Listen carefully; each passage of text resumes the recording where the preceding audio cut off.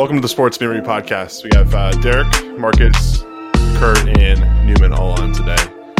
So we're going to jump right into it and talk a little bit of NFL, obviously our main focus here. And J.J. Watt now has a new home. What do you guys think about him picking the Cardinals of all places? I kind of like the mystique. I like that nobody even had them on the radar. Nobody. Obviously, it doesn't make sense to a lot of people, but I kind of like it when you start looking at it. A, I have a huge hard on for the Cardinals. B, there's another missing link from that defense that we all forgot about, right? Chandler Jones. It could be a really interesting team. I mean, the Cardinals had I think they had 5 or 6 losses down to the wire within the last score. It could just be enough of a piece to kind of help push them over the edge in what looks to be the toughest division in the NFL next season. Yeah, I mean, it's two guys, J.J. Watt and Chandler Jones, who have led the NFL in sacks since 2012. I think Chandler Jones is kind of under the radar as far as how good of a pass rusher he is. I don't think a lot of people even it could be a West Coast thing, it could be an Arizona thing, but there's probably a lot of people who don't even have him come to mind when they think top pass rushers. So, I mean, if they can both stay healthy, it should be formidable.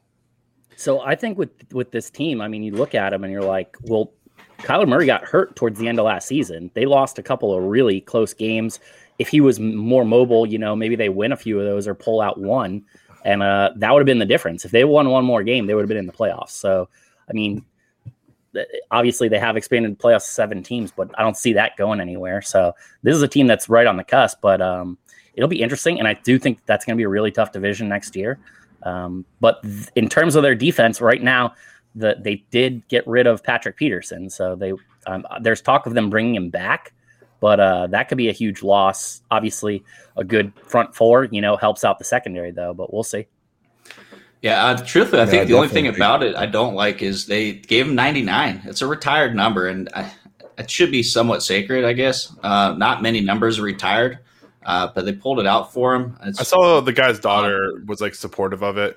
So the person whose number was retired, she came out and said, "Hey, my dad would have wanted JJ to wear his number. He'd be proud to have JJ wear his number." So she's on board. I think if the family's on board, that's cool, but if it was the organization's hey, we're just going to do this, yeah, that's another situation. Because that's before our time, so we just don't care. Right. So one thing about unretiring numbers like that is, to some degree, it allows the player who is being retired to be re-honored because they have to talk about.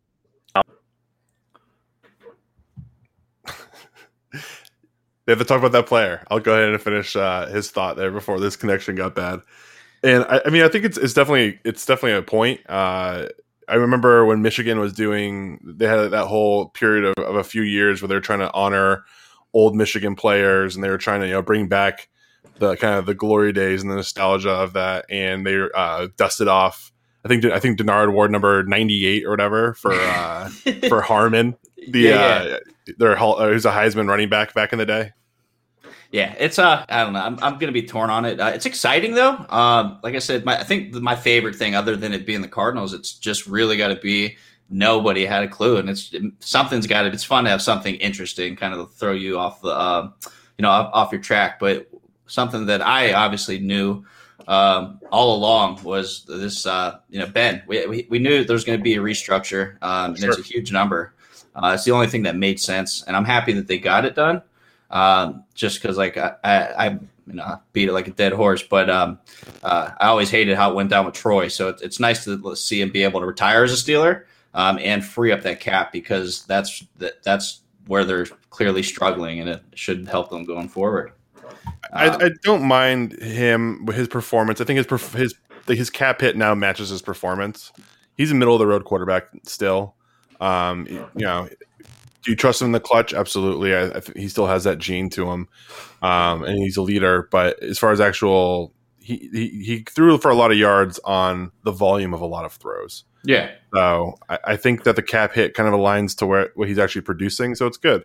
But it doesn't solve the Steelers' problems. They're still in a really bad cap spot. Well, yeah, naturally, but obviously it just helps. They're talking like 15 million is what it opened up. Oh, is that what it was? Okay. Yeah. It's opening somewhere between at least 15 to 18, 19 million is what it's coming down to, because all the details aren't fully released yet, but it's huge. But we knew that was coming all along. And then I think the only other quarterback information is really dealing with Newman's Jets and Russell Wilson, who's more in the media in the last couple of weeks than I think like his entire career. Yeah, I mean, like the Seahawks come out today and apparently are fielding calls on Russ. They're not actively shopping him, but they are listening to calls. Jets said that, they are listening to calls for Sam Darnold. They're not sure if they're going to move him yet. But I think, especially on the Jets end, if they're listening to calls, that tells you all you really need to know about what they think about Sam Darnold and his future with the Jets. The Russ thing is kind of like do you think it's like pushed back from the organization being like, oh yeah, you want to go somewhere? Okay, we'll listen to people come get you or something. Well, you have to. You can't just get bullied. You can't get bullied into paying more money. Like these guys, they want the maximum contract, and it's not like basketball. Like the more money you get, there's less money going around. So it's just you can't pay the 10 elite players and expect to field like a really good team. Pay like top of the line contracts at least. Sure. I mean, it's not just that though. The quarterbacks are wanting to be the general managers. They're wanting to have all the money that they're trying to get back. Everything. I mean, well, welcome to 2021, where everyone gets a say in something, and if you don't like your way, you bitch about it, and people try to accommodate you so you don't stop crying.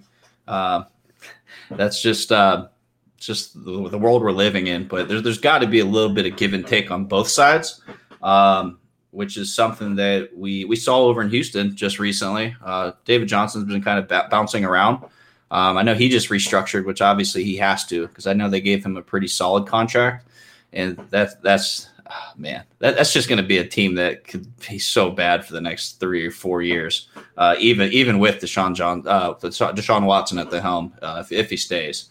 How do you guys like the move there with David Johnson? Do you think it's smart on his end? Do you think that he's still worth more money? Obviously, there's some skill there. I know, Derek, you have a little soft spot towards him because he smoked your ass in fantasy. But I like when seeing him before this year, the way he ended up in Arizona, I thought he was done. He had a few runs where he just everybody exaggerates and is like, "Oh, I could do that." He had a couple runs where I was like, he's not moving fast at all. He got some of that explosiveness back. Still wasn't anything special in Houston. That backfield is a nightmare. But as an insurance, $4 million for a vet, up to $6 million if he performs, to be a kind of a veteran presence, you have to think they're going to take somebody pretty early in the draft. Second or third round. So from his end, having been cut and stuff and being in Houston, if you were to just go, on your merry way, do you think you're getting a lot more going anywhere else? That's the thing. I don't think so. Nobody's getting a lot more right now. I know we talked about it in one of our previous pods, but it's unfortunately going to be like a lot of prove it deals for a lot of people, and not necessarily for their talent, just because the cap's lacking. There's a lot of big names are moving. And actually, one signing I like was Tyrell Williams. Man, he banged up, had some issues in Oakland, but he's a very good complementary piece. I know the Lions are going to be missing a lot of receivers. They don't really kind of have a clear picture of what they're doing. A lot of guys can be free agents. I think they're going to tag Galladay or sign him, but that's another guy who I think is slightly overrated. But Tyrell Williams, healthy, very athletic, big body, which is obviously a good receiver to have. He's a burner too. He can move, so he can stretch the defense a little bit. I think he's been pretty productive when he has the opportunity. Obviously, last year he was hurt, but if you look at the year before in Oakland, he was pretty productive all season, and then he was pretty productive when he was playing for the Chargers, be that in San Diego or LA. Yeah. There was a few other moves throughout the course of the league. Obviously, the big one I think that is maybe the most interesting is the Dolphins are planning on releasing Kyle Van Noy, who they just signed to a 4-for-51 contract, 4 year for $51 million contract last year, and then they're cutting him already 1 year into the deal. Like that, I can't believe a team's doing that. Yeah, I mean, it's the team just signed that contract. They just 4 years. What's changed in 1 year? Why do they want out of that contract all of a sudden? Yeah, they should honor the commitment they made. They should, and honestly, they're gonna spend a lot of money. They still have to pay him like $10 million over the next couple years. That's the way it works. But I know you're digging at me because it's one of your favorite things to do. But these players that are bitching out after they sign their deals, they don't have to pay. Man. Everybody gets to use the mechanisms and leverage in the CBA. I don't care when teams do that. Like, I don't care when teams cut guys when it makes sense. I don't care when teams make people restructure when it makes sense. I don't care when players hold out. In my opinion, that's how the game's played at this point. So everyone knows the rules. You can act accordingly. But in my opinion, that's just the way it's going to roll. Like the way that the Dolphins are playing, he must have just not been good. Well, he really wasn't that good in New England. He was playing with a fantastic defense. He's a talented player, but he's a player who's really a fill. But he's in the 3-4, maybe $5 million range. Very versatile. Can give you a lot of snaps.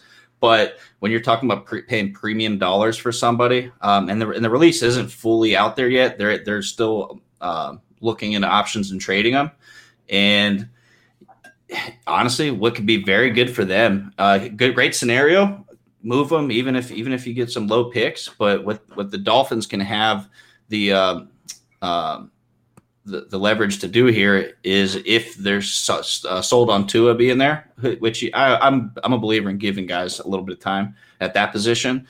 But man, they could still move back, snag a few more picks, take Micah Parsons in the what's Atlanta at 7? Is that what they're picking?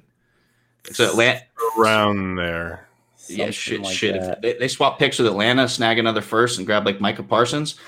Miami's still a very young and very talented team, and they have my favorite head coach in the NFL. So it's a lot of potential for them. So you have to perform, earn that contract, because the reason you can cut them, is one of my favorite scenes from Mr. Deeds.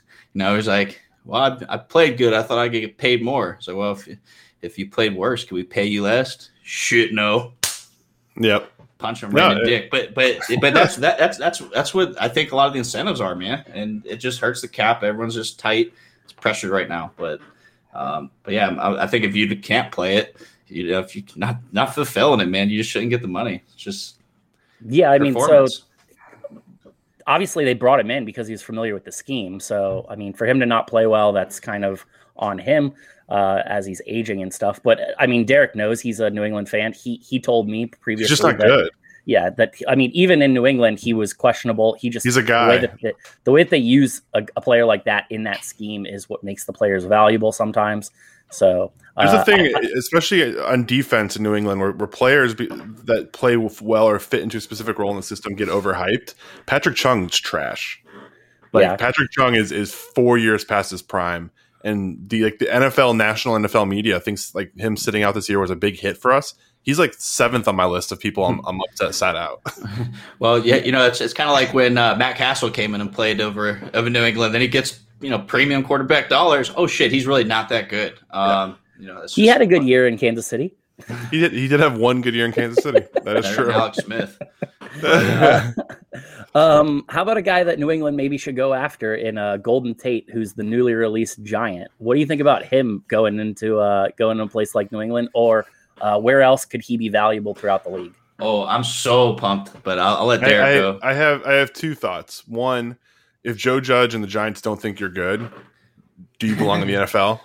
Well, do they not think he's good, or they just think that it's too much money? I mean, it's a way to free up some cap space if they want to do some other things. I mean, that's probably more what it is. And he's a player at a position where they have lots of guys. New England needs anybody at wide receiver. So if he would come play for cheap, if he sits around for a long time, and we think that the way this offseason is going to work is there's going to be a big wave early in the offseason free agency period, and then it's going to kind of die down and be slow. And then I think there's going to be a lot of vets who are just taking really inexpensive deals just to stay in the league. If we can get in that situation with Golden Tate, take him New England. I don't mind that at all.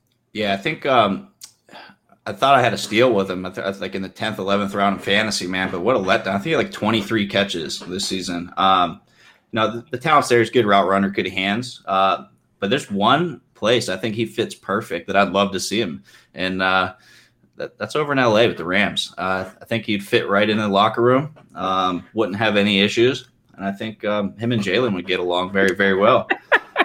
So we've seen that going pretty well over the last 3 or 4 years. Yeah. No issues in the locker room at all. Yeah. For any of you who aren't familiar, Jalen Ramsey and Golden Tate have some dated history. So that would be quite fun. I don't think Golden Tate would last very long. Also, that probably wouldn't be a signing that they'd fit because he does not fit on that field in any way, shape, or form. Yeah, it was good seeing Jalen Ramsey whoop his ass, though. Yeah. So let's jump to another former New England receiver here, and Josh Gordon is playing signed up to play in the Fan Control League. Have you guys watched any of this with Johnny Manziel in it? They're going to be on the same team. No, but I'm. It does have my interest because I would. It depends on what options you have as a fan. Because if I could like pre-snap, have Johnny Manziel like do a shot and Josh Gordon like hit OJ and play, run the play, definitely down. Even if I got to pay $10 to watch it, worth it. Yeah. So we'll not hang along on that too long. Let's get to something actually important in here. The 17 game schedule is basically approved. It's almost pretty much a done deal. What are you guys' thoughts on that and how it's going to impact the league? It definitely has to be. I'm anxious to see how they're going to like rotate the home and away for 17 and how that's going to go. Because obviously with 16 games being, for however many years now, they've had a set schedule. I'm sure it's an easier fix, but that's why I'm not getting paid to do that shit. But they had to. They had to do it to offset it because without that 17th game, that I think 185 this year, it was going to be closer to like 170, which puts everyone in even more world of shit. So there's really no options there. You had to do it. And obviously they'll break that up by having less preseason games. And it's funny, even something might seem small to have one more regular season game and less of a preseason, but that could really impact the NFL and players, the development, so on and so forth. How many preseason games should we have? It's tough. 3. I think it's 2 or 3. I think they're going down to 2 lean more games. towards 2. Yeah. Another game. I don't, but the thing about the preseason is that if we shorten it too much, then that affects all of the younger guys who are trying to make the league, right? Or veterans who are trying to hang on for those spots. That they really get to show out. Game is really the tune-up game where the starters play a little bit longer. The first game is almost the biggest waste, though, right? Like it's not, the starters play if they play a series, and then there's the guys that just completely sit out, like the veteran running backs and stuff like that, don't play any preseason at all. That's why I like 3. I think we get rid of some of the waste, but then again, you're still giving guys an opportunity to make the team. And I wouldn't mind them going 3, but maybe carrying extended rosters for a longer period of time. Yeah, sure. I mean, that makes sense. Yeah. I'm not sure exactly what all they're going to have to do in order to fit that into the proposal, what the give back from the owners is for the extra games. But it's here, and I don't think it's going anywhere. Once we get a 17th game, that's going to be it. Yeah, no, they'll never give that back. Yeah, I think this year it's solely to offset that cap, just to keep guys with having jobs. And obviously it's just going to help the cap. So that just puts more money in the players' pockets down the line, once they bounce back. So might take 2 years, but ultimately everyone's going to be happy. We get one more game to bet on and drink during and talk a little fantasy smack. Guys make a little more money. Owners make a little more money. Week in the fantasy football season. At another extra week. And who knows? Maybe Super Bowl is going to start being in March here one day. Hopefully we don't get quite to that point. But outside of the 17th game schedule, there's another proposal. Actually, the Bills are the ones who are making this proposal to delay the hiring process. Did you guys see this one? So here's the interesting thing to me. The Bills were the team who was like, no, we're not going to let our offensive coordinator, Brian Daboll, who is a really hot coaching candidate, go actually do any interviews while we're still in the playoffs. Yeah. Makes sense. I honestly I like this because I think it puts the Bills in a situation where either they're stunting the growth of somebody who has a growth opportunity, they're keeping Dable stuck because they won't let him interview, or they're distracting from their team. I don't think a team should have to make that decision. I don't think you should get to hire coaches and start your off season early just because your team's shit. Like I think everybody should be on the same kind of schedule where maybe the first Monday after the Super Bowl starts the offseason hiring process. Yeah, and this was all getting talked about and flirted around during the conference championship time. And Bruce Arians was saying, he's like, when he led the Steelers to the Super Bowl, he's like, I didn't even get a phone call. And obviously this is all stemming from head coaching opportunities, guys not being able to get interviewed. Bieniemy was the biggest name that had lacked. Byron Leftwich. These are both guys that not that the Bucs would have denied them the opportunity to interview, but their best were later on in the postseason if you really look at it. So yeah, but like I said, Bieniemy is the real big name because he's been on the radar for the last few years. And going further in, Dable gets in. Bieniemy kind of gets the short stick. I don't think Bowles is quite there. I think he needs to put another year because he struggled as a head coach. But he's a fantastic coordinator. Did he struggle as a head coach? I mean, he won 10 games with the Jets one year. They were pretty good. And then after that season, the team basically made the decision to kind of rebuild with him as the head coach. So but it's all about how your record is. And I think he was in Arizona too. Before that, which they struggled there as well. It's just his track isn't good. Fantastic coordinator. He'll get another opportunity. It just won't be for another year. I'm up in the air on Leftwich, man. He hasn't really proven enough for me to be a head coach. Love the guy, love everything about him, but one fair year with Brady out there is it's a stretch. It's a stretch. He needs a little bit more continuity. But sure. It's fair. All right. Well, let's touch on a couple other things here. We can jump into some hockey for you guys. So, did you see Vegas? The Vegas Knights ended a partnership that was like all of 3 days old with like a pick selling company. I mean, we're big gambling people here, so we put out our own picks throughout the course of the season and the weeks. Each week, you can check us out later on in the week, doing that live from our Facebook or any other feeds. What do you think about that? Like, was it to me, it's weird that you like agree to this and then 2 or 3 days later you're like, nah, we're out. Especially as Vegas. Like you are the prime spot for gambling. It really doesn't make any sense to me at all. I don't know what they're scared of, or what something came across their desk and was like, this is a bad idea for this. I don't know if it was the company, but something came along and maybe just not the right partner for that opportunity. Yeah, I always think it's kind of weird in leagues that don't actively promote. Like, you can't bet in certain circumstances, and they make it really difficult to place wagers, especially in some states, to have those kind of partnerships. I always felt like that was a weird sponsor, with just kind of the risky relationship between gambling and sports historically, with some of the scandals and points shedding and all that, and fixing and all that stuff. I always think it's a weird partnership, but if anyone's going to have it, it has to be the Vegas Knights. And like you said, it makes no sense to backpedal like a day or two after. So I really don't know about that one. But sticking on hockey, what about the Ovi cheap shot? I loved it, man. All you're really going to see is the stick to the dick. But that guy was pestering him all game, man. He asked for that the entire game. Yes, he did. And Ovi gives him the business. Yeah, it's a bullshit move. It's a cheap shot. It's cowardly. Like, you should never spear a man in the dick.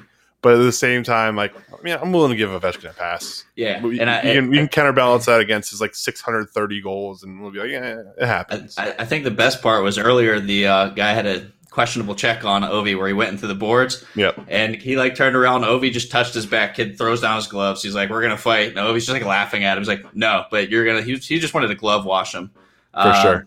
But Yeah, it was funny. I was like watching it. I'm like by myself on the couch. I'm like, holy shit, did I just see this? I was like, I had to rewind it, and got the announcers like, well, Ovi shot the puck and hit the pipes earlier, and well, he hit the pipes again. So, are there any teams that are surprising you guys? I mean, Tampa is kind of as advertised. They're just doing their thing. Nobody plays defense in Canada. The scoring's out of control. I mean, well, what do you think of Toronto though? Like, obviously, you don't think that they're that good because of their record, because they don't of play the division defense that they're in. Yeah. But what can they make a run?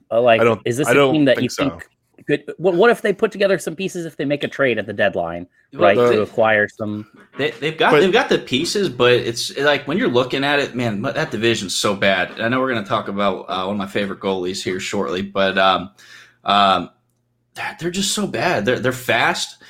Even when a couple years ago, great team, but always found a way to just like choke. And the talent's there, but it's hard to see them make a push. It's defense, man. You get the playoffs and you get less space. Guys get to clutch and grab more. The refs try to disappear, not be a factor.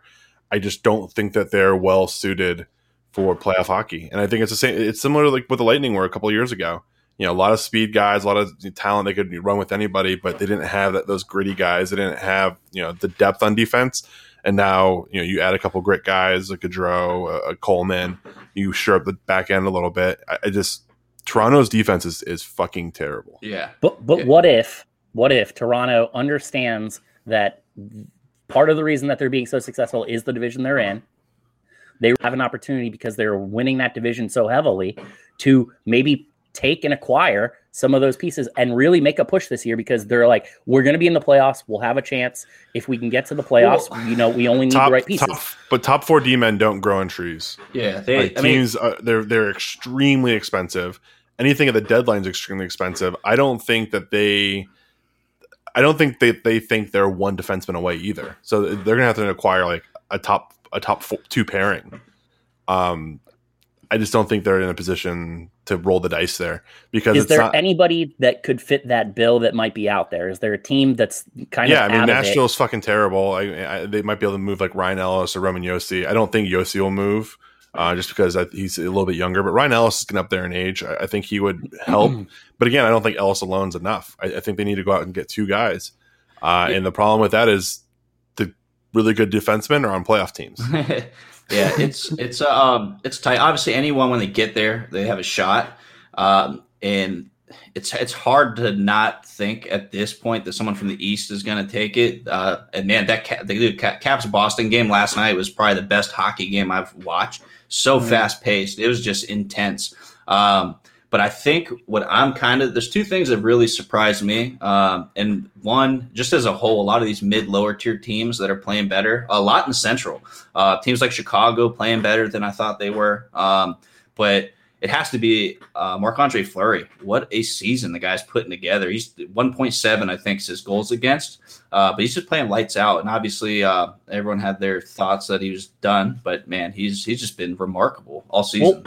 Well, so sticking on Fleury for a second there, how is Toronto's goalkeeping situation? And would a guy like Lerner, would that be something that they could go get to improve that? They don't need a goalie. They're good there.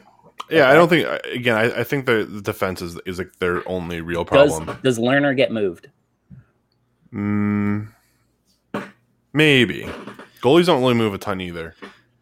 Well, I guess technically they'd only be allowed to trade within Canada. The Canada teams, right? If you can't go across the borders. No, the player would just have to go through a quarantine period in order to do that. So but they would still be able to play, but you'd have to sit out for whatever it is. But if you look at Toronto's road, like they would have to get through Boston, they're not in the same league as Boston. They're not in the same league as Tampa. They're not in the same league as Washington.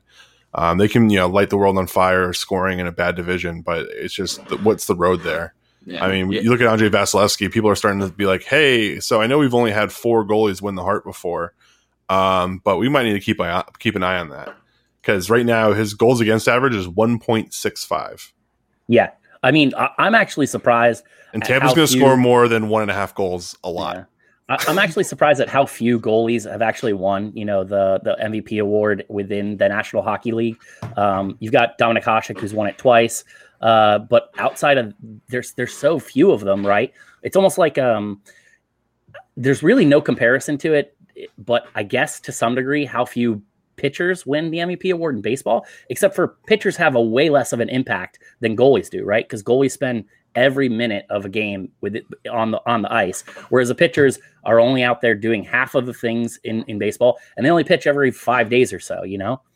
I think it's hard, especially for goalies, because they represent one key cog in a larger machine. I mean, defense and keeping the puck out of the net is very much a function of all 6 guys working together. And, good teams that hold it on the other end, their goalies face less shots. Yeah. So I think it's hard it's really hard to isolate goalies and be like, this is how good they actually perform this year.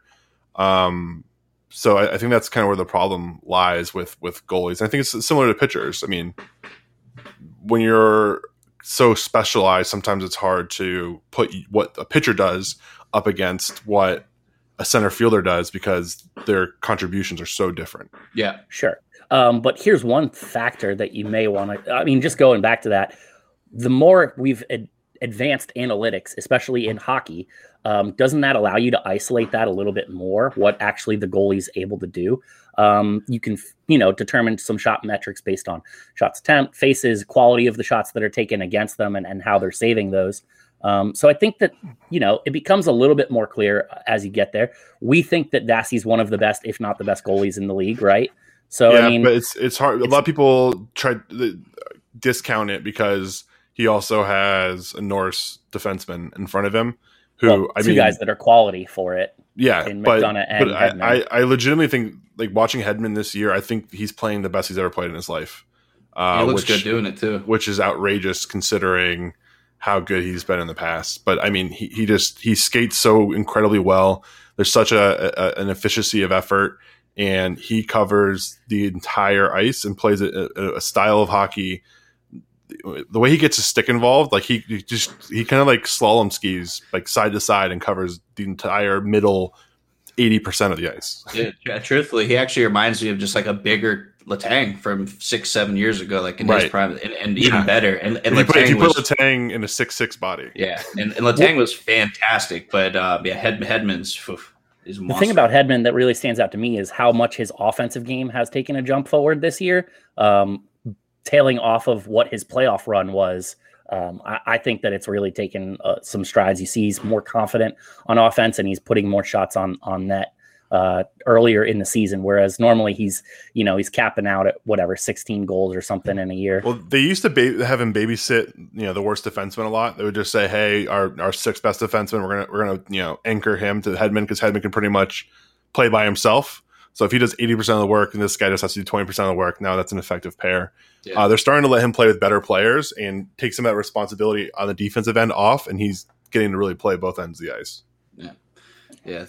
I actually have a quick question for you guys, which I know is going to be our next topic. So I was talking to my uncle, and so Matt Murray, I've done pretty well betting against him this season. But my question is, can anyone remember the last time someone had such a far fall from grace? It wasn't but a couple years ago. First rookie to win 2 cups in his rookie season. The way that worked out. Great goalie. They were confident to keep him over Fleury. Top tier goalie, and then it's just a week later he just forgot how to play, and he's just been progressively worse and worse all in the last 3 years. He finally got his goals against under 3.8, and the guy's just terrible this year. And it's a mental thing, but just players' sports other than being 38, being old and having to retire, or injuries, just anyone who just completely fell off the grid as far as where they were at skill wise. I mean, Carson Wentz, does that count? He kind of fell off the map of what he was doing in his MVP caliber season to what he was putting up the next few years. It's not quite the same fall for grace, and it's not as extended. But I think that we see some of this a little bit. It is quite unusual, though. Typically with a goalie, it doesn't happen till later in their years. But I think we've seen some guys where they've had a hard time and kind of fallen a little bit. Yeah, I don't know. It's just been kind of mind blowing to me. So I just wanted to see if you guys had any takes with that. But yeah, let's dive into a little college football action here. I'm still a big fan of what they're doing with the FCS right now. We're giving us some spring ball. I know we got some what's his face's team, Trey Lance's team, struggling already this season. Yeah, North Dakota State losing their first loss in 39 or something in a row that they had won. That shows his importance to the team, I suppose. Well, also I don't think they have a left tackle too, I think, who is getting some talk about not being able to be pushed back. I don't know if he's playing either. Yeah. But that's still, they're just a machine, North Dakota State. Like, if you've been paying attention to them over the course of the years, they've won, I don't know, like 5 of the last 7 championships at that level or something like that. They're just a powerhouse. They recruit at a different level because guys actually want to go there and win. Who wants to go to North Dakota, though? Carson Wentz is actually, an alum of North Dakota State. And then Josh Allen's coach at Wyoming was previously at North Dakota State.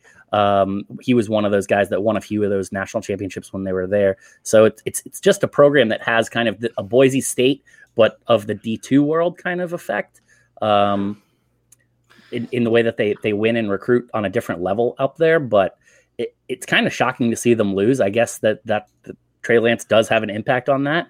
But did you watch that game? I did not, but I saw that they lost to a team that's not great in Southern Illinois. No, they just lost to Youngstown State. Oh, okay. Yeah, well, it's funny because the North Dakota State receiver caught this ball, right, and is making some moves going down the sidelines, and it was just like I think it was Jets Dolphins a while back. He's going out of bounds, and the coach is sitting there on the sideline. Literally just drops his shoulder into the kid, runs his ass over. He just didn't make an attempt to move. It lowered his shoulder, just demolished the kid, and the guy just got banned. I don't know if he was like a coach or a trainer or something along those lines, but it's pretty funny to see. It is funny. It is, that guy has no business being on a football field again. If that's how you're gonna. Yeah, I mean, we talk about safety a lot in terms of the NFL and college football and how these players and stuff like that. A hit like that on the sideline is well beyond any kind of measure of safety that they're trying to have, and that they can't allow something like that. So, and that's probably not even the weirdest thing that's going on in college football lately, huh? No, I mean, one really, really strange story to me is Eric Gilbert, who's like one of the highest rated tight ends in the history of high school football recruiting, and to the college level, announced that he was going to leave LSU. Right, so he played. Is he a freshman? He's a freshman. He played at LSU for a portion of this season, and then decided he was going to leave because he was homesick. And then so he winds up and makes a determination. He decides he's going to go to University of Florida, who people love that. He was actually, they did 247 Sports did a rankings of all the transfer players, and he was the number 1 transfer player on their board just because they felt the way replacing Kyle Pitts with a guy like that, it obviously shows is it a comparable skill set, or is it like a different type of tight end? He's a little bit bigger, I think, but he's definitely supposed to be kind of like that explosive guy. So then all of a sudden it comes out this week that he's no longer going to attend Florida. So I don't know. It's to me, it's just pretty weird that a guy's, less than a year into his college career, he's already transferred twice, and he's as highly recruited rated as he was as a recruit. It's kind of got the feel of Dorial Beckham Green or Green Beckham. High recruit receiver, went to like Oklahoma, transferred, weird shit happened, Missouri, transferred, became a tight end, plays for the Cardinals. Is he with the Cardinals still? Yeah, I believe so. Okay, I know he was with the Titans at one point in time, I think originally coming out, but I think it's drafted, right? I believe so. Yeah, he's playing tight end now. I think his transferring and stuff like that was different. It wasn't that he chose to transfer. I think he got kicked off the team at Missouri, and that's why he wound up at Oklahoma. Yeah, he was like a missing person, and then it was just ridiculous. And he was a highly touted recruit, like one of the top 10 overall. Physical freak, but not mental nutcase. Yeah, so maybe we have another one of those in Eric Gilbert. Hopefully not. I hope everything gets worked out and he finds a good place to play. And I'm kind of glad that it's not going to be the University of Florida. So see truthfully, the biggest story in college football for me right now is I texted you as soon as the news came out, and this is obviously good for Derek's family's old Big Blue. Alan Bowman transferred there, Texas Tech quarterback, lit it up.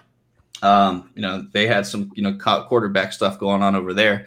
But is this something that can maybe help like Harbaugh's struggles over there, like a quarterback who could sling it and play, older guy?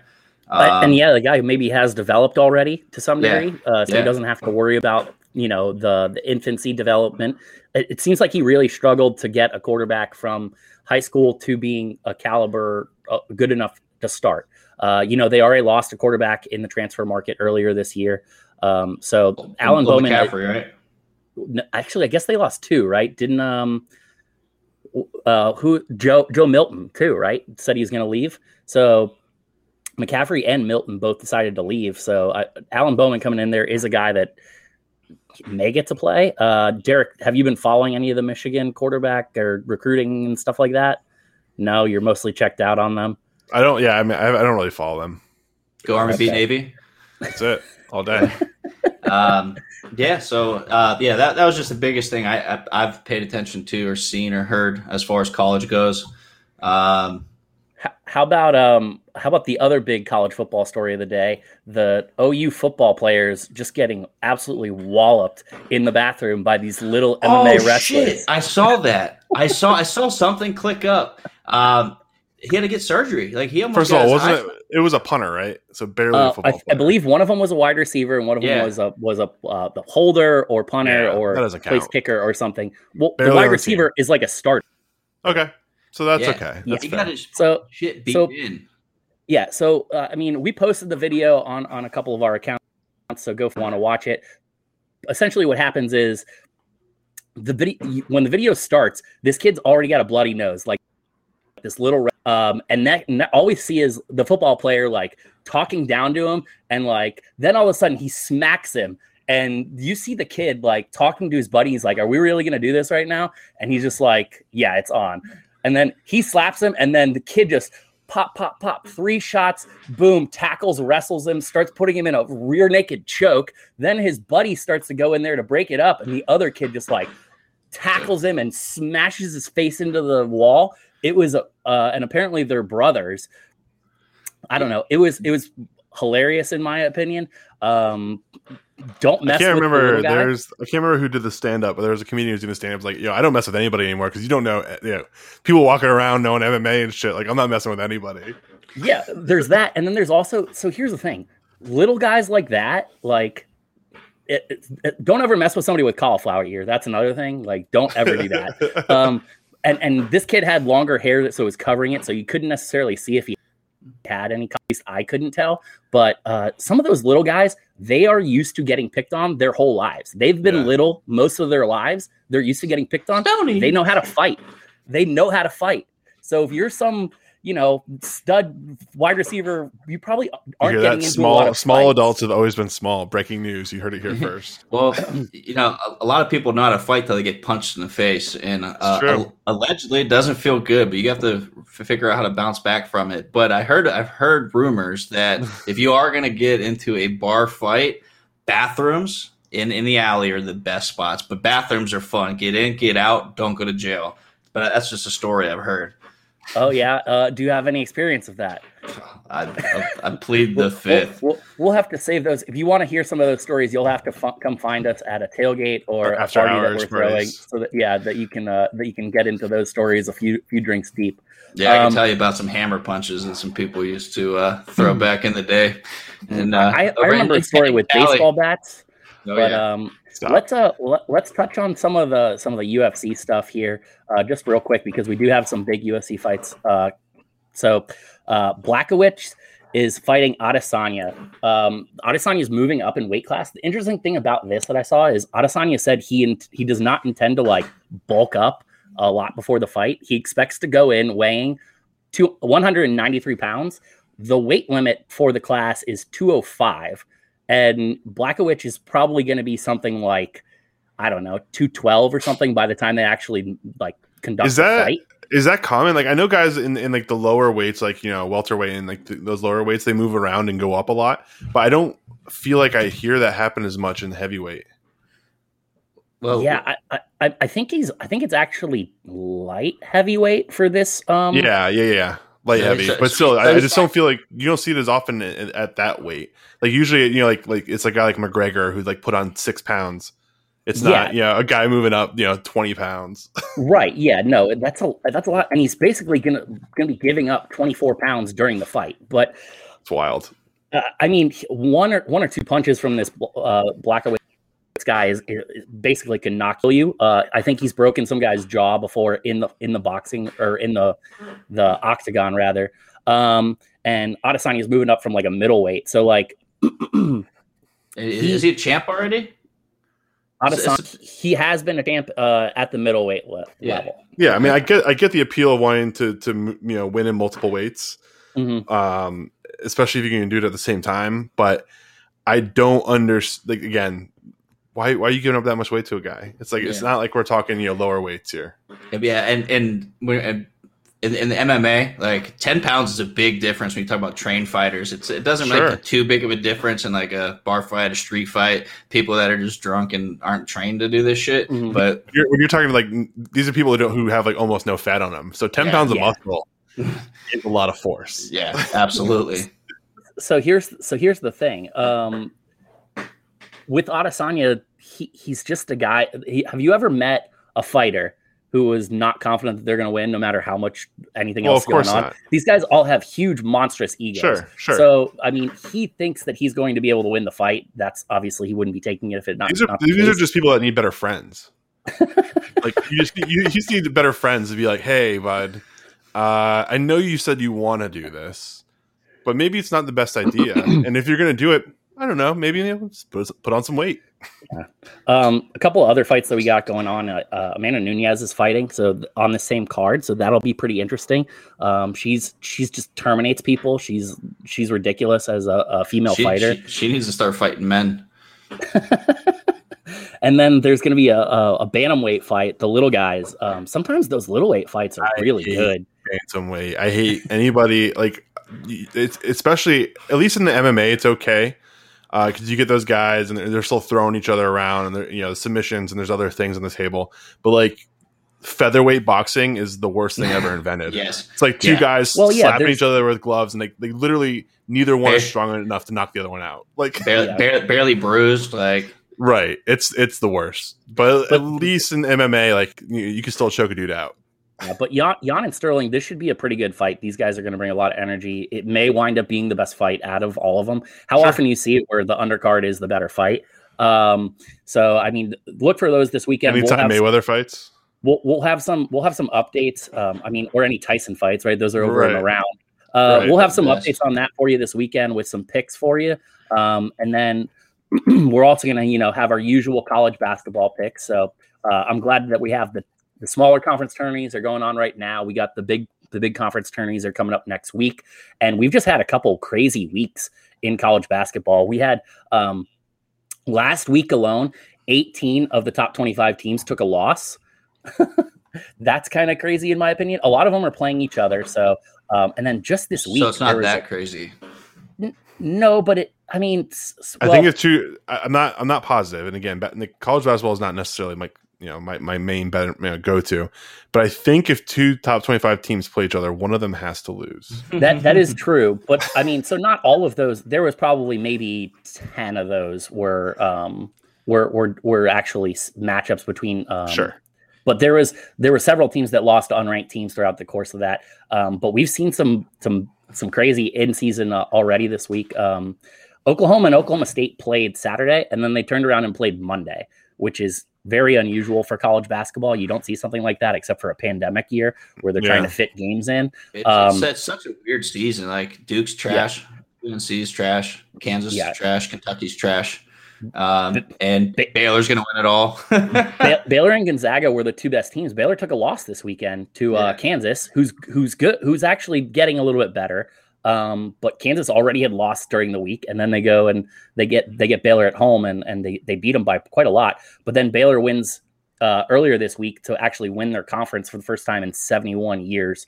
So, I mean, college basketball season is getting ready. Are you guys going to fill out brackets? This is going to be a lot of free brackets. I usually do one because I get bored at the end. But here's my bold prediction. The Michigan's going to win it all. And I think Howard's part of the Fab Five originally, right? He sure is, but Michigan just got housed by Illinois at home. I know. But so let me finish what I was going to say. So after Michigan wins it all, he's going to call out Harbaugh, say it's your turn. They're going to come out, win their first game, and they're going to end up with like a 3-9 season, and then Harbaugh's going to get fired. And you guys are welcome. Are you rooting for that, or is this no? I like him there because it's just one less team to compete against in the Big Ten. Yeah, I mean, it's a fact. Harbaugh's trash. Yeah. No hater on that one. Yeah. So, I mean, and then the NBA All-Star game is coming up. Are you guys surprised at how well James Harden is actually playing for the Nets? I think he looks really good. He's taken on more of a facilitator role. He's almost averaging triple doubles like in halves at certain points this season. That's when he was his best, when he was in Oklahoma City. He's a really good player when he's I guess he's unfortunately not the sixth man anymore. But when you're with two superstars, it's hard to get everyone. Yeah. And then I mean, I can relate. I know, like when I was in high school, some guys play offense and defense. When you only play one side of the ball, you get to be really good at that one side of the ball. So I mean, when you don't even does he even go to his end of the floor for defense, or does he just stay down by the free throw line? No, I mean, the metrics on what Brooklyn's been doing in terms of defensively is kind of like their offense has rated out as one of the best offenses of all time. And then their defense has rated it out as one of the worst defenses of all time during like the same stretch. It's pretty accurate for James Harden's career. So, I mean, nowadays, sometimes guys it seems like in the NBA, there are not a lot of teams that are really trying to lock down and play defense. A few of the teams that are, like Philly, has played really good defense. Ben Simmons has been really good. Joel Embiid has been amazing. And Philly's leading the East there with Brooklyn. And then, do you think it's because they're all friends and they're all buddies and they all want to like hang out and everybody cares more about their brand? Like nobody wants to go play defense and get hurt and miss opportunities to score. And like they're like, yeah, you can score on me because I'm going to go score on you, and we're all going to make a bunch of money. Truthfully, when the Nets don't even finish top 3 in the East, I'm gonna just for all 4 people that like to listen to me, I'm gonna talk so much shit about James Harden. I mean, he's the problem. I don't care if he can shoot. He's the problem. I think they definitely finish in the top 4. There's talk of them actually being the team that comes out of the East. So we'll see. But out West, it's kind of been a little bit surprising. The Jazz have played really well.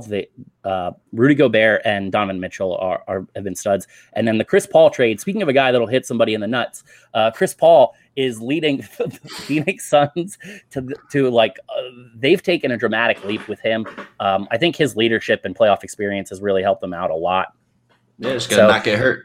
There'll be a lot more basketball to talk about throughout the course of the rest of coming up here. It was the Suns that beat the Timberwolves, right? It made them like the worst franchise in the history of sports. I didn't catch that. I think historically. Yeah, so the Minnesota Timberwolves lost. I think it was to Phoenix. That was the game that did it, and they now have the worst winning percentage of any professional sport, Major 4 sport. They took that title from the Bucks. From the Bucks. All right. Well, yeah. At least the Bucks are no longer holding on to that one. Yeah. So thanks, Timberwolves. The Brady effect, really. Yep. We're happy about that here in Tampa Bay, as we've got a lot more to celebrate with 2 championships, World Series appearance, and now acquiring 2 more teams from Canada. So there you go. All right, gentlemen. So any other NBA news? Anything else you got? Nothing. No, I think we've covered the world of sports in general. Yeah. So check back with us next week. Like and share. Promote to your friends, and we'll have some good content coming up with all the madness. Let's do it. We're out. Tiger.